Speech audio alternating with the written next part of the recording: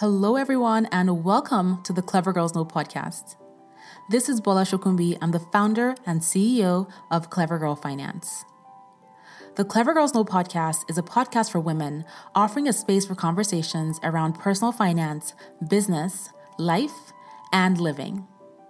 I'd love for you to subscribe to this podcast, and you can do that everywhere you listen to your podcast episodes. And if you love what you listen to, head on over to iTunes and leave a review so that other amazing women just like you can find this podcast as well. I'd also love for you to stop by clevergirlfinance.com. We have new content on the blog multiple times a week. We have over 30 plus free courses. Plus, when you sign up for a course, you can talk to a Clever Girl Finance mentor for free to get encouragement, motivation, or if you just want to have an open, no shame, no judgment girl talk. Finally, check out our YouTube channel. Just search Clever Girl Finance on YouTube. And if you don't already follow us on Instagram, you can find us at Clever Girl Finance. Okay, so let's get into today's episode. So are you struggling to lay out a plan for your financial wellness? Are you trying to get past living paycheck to paycheck? I have some tips for you to help you work on creating a financially sound plan for yourself. So today we're going to explore key steps that you can leverage to create a financially sound plan for yourself. But first, what does being financially sound even mean? Well, basically, being financially sound means you're okay financially.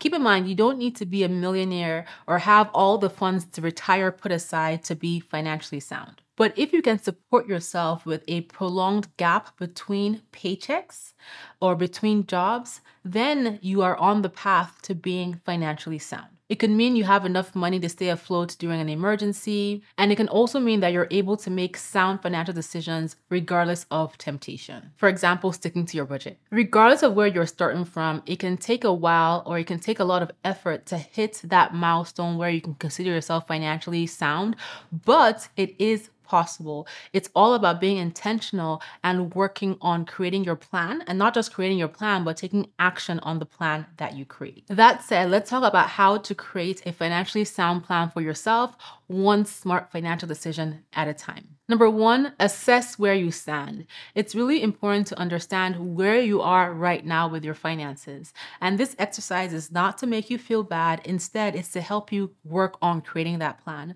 Think about your car navigation system. In order for it to get you where you want to go, your destination, you have to tell it where you are.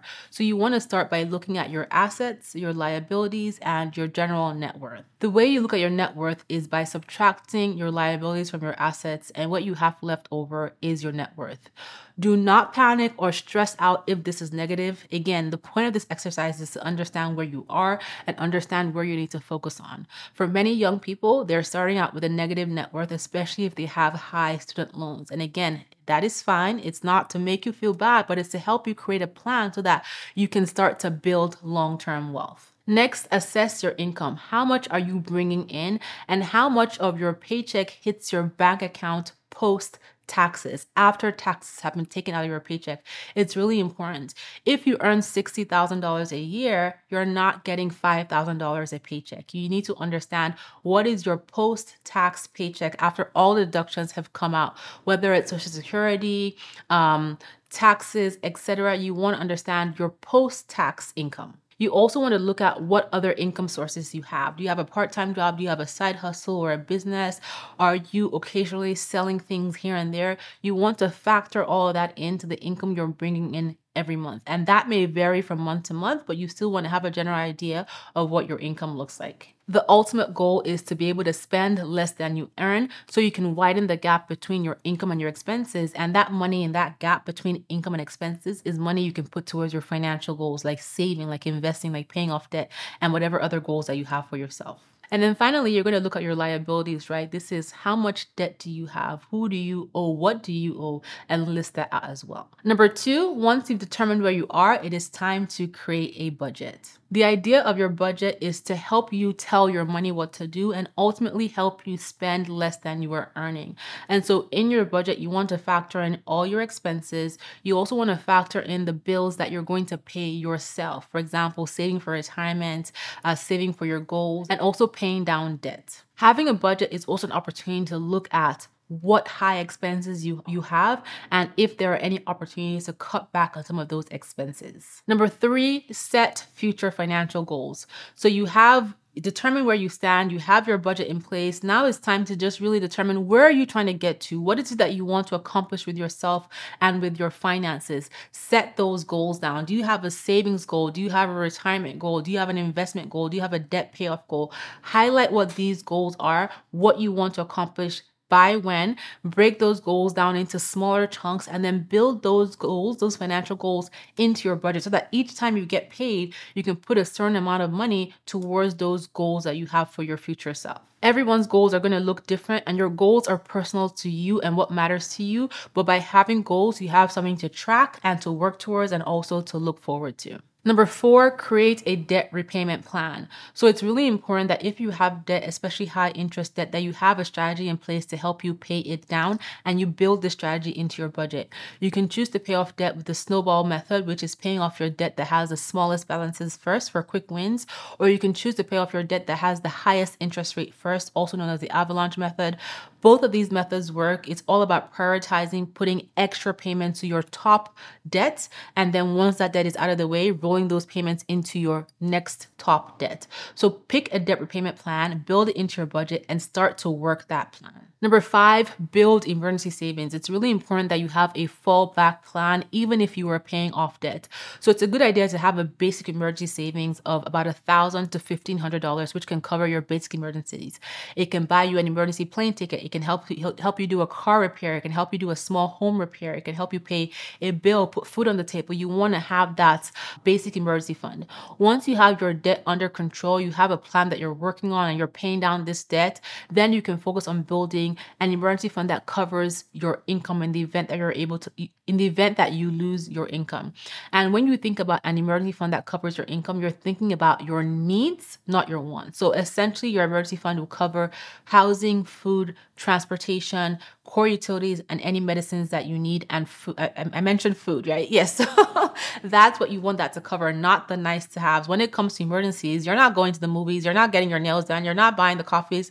This is survival mode. That's what you want that emergency fund to cover. Number 6, build retirement savings. So if you work for an employer and they offer you a retirement savings plan, like a 401k, for example, or a 403b, you want to contribute to it. If they offer you a match, contribute enough to get the full amount of the match. The sooner you start saving for retirement, the better, because you have the time to take advantage of time, basically, right? And allow your investments to grow and compound and appreciate and earn dividends. So start taking advantage of any employer plans you have. If you do not have access to an employer plan, set up your own traditional or Roth IRAs and take advantage of the tax benefits and start contributing a lot and allow your money to grow for you. Number 7, save for your short to mid-term goals. So yes, retirement is a long-term goal, but that should not be your only goal. You may have other short or mid-term goals that you want to pursue for yourself. For example, saving for vacations, saving for a wedding, saving to expand your family, saving to buy a house, saving to start a business, whatever it might be. You want to set aside funds to save for those goals, because in a sense, when you are saving for those short-term goals, the things that you want to do, you stay motivated on your financial journey because you want to achieve your goal. So one way to save more is to basically carve out a category in your budget called sinking fund and label that fund the name of your goal and determine how much money you can put into that goal based on when you want to achieve it. How much money can you put in every single time you get paid, and leverage that as how to get started with saving for your short-term goals. For example, if you're saving $12,000 for a house down payment that you want to buy in maybe 2 years, that would mean putting aside $500 in your house savings sinking fund. And by the way, sinking funds are essentially funds where you put money aside for expenses that you know you have coming up. And this can tie into those short-term goals you have. Number 8, don't forget proper insurance. So when it comes to being financially sound, insurance should be part of your financial plan. It is essentially a backup to your backup. It allows you to cover certain life emergencies and medical, for example, when life happens, without having to derail your financial goals. So you definitely want to make sure that you have insurance. Most people have basic insurance when it comes to auto insurance. It's required when you're driving, but there's other insurance that you want to consider. So for example, insurance that you want to consider and explore and research include life insurance, long-term disability insurance in the event that you cannot work, renter's insurance because your landlord is not going to cover your property if something happens and you're renting, pet insurance if you have a pet, personal article insurance if you have personal items that are expensive like jewelry, laptops, or other tech equipment, homeowner's insurance if you own your home, identity theft protection, umbrella insurance, health insurance, dental insurance, and long-term care insurance. These are all ideas of insurance that you can start to explore and consider based on what is relevant to your own personal situation. In general, most of us hope to never have to file an insurance claim. However, having that insurance in place can help to cover those unforeseen high-cost expenses. Number 9, build financial literacy. When you build your financial literacy, when you work on improving your financial literacy, you're giving yourself the chance to just be able to make smart financial decisions for yourself. So a few ways to beef up your knowledge include reading books, taking online courses, watching financial content like here, and even exploring personal finance blogs like clevergirlfinance.com. You can also check out the Clever Girl Finance book series everywhere books are sold, and check out our 30 plus courses. All of our courses are completely free, and we also have 40 plus completely free worksheets to help you as you work on building up that financial literacy. So which of these steps are you currently implementing, and which of these steps do you plan to put in place to help you create that financially sound plan for yourself? While it may not happen overnight, consistently working on your financially sound plan will help you get closer to achieving your financial goals every single day. So don't give up, but it's really important that you have that plan in place to help you get to that point where you feel financially sound. I will talk to you next time. Thank you so much for tuning into this episode, and I hope you enjoyed it.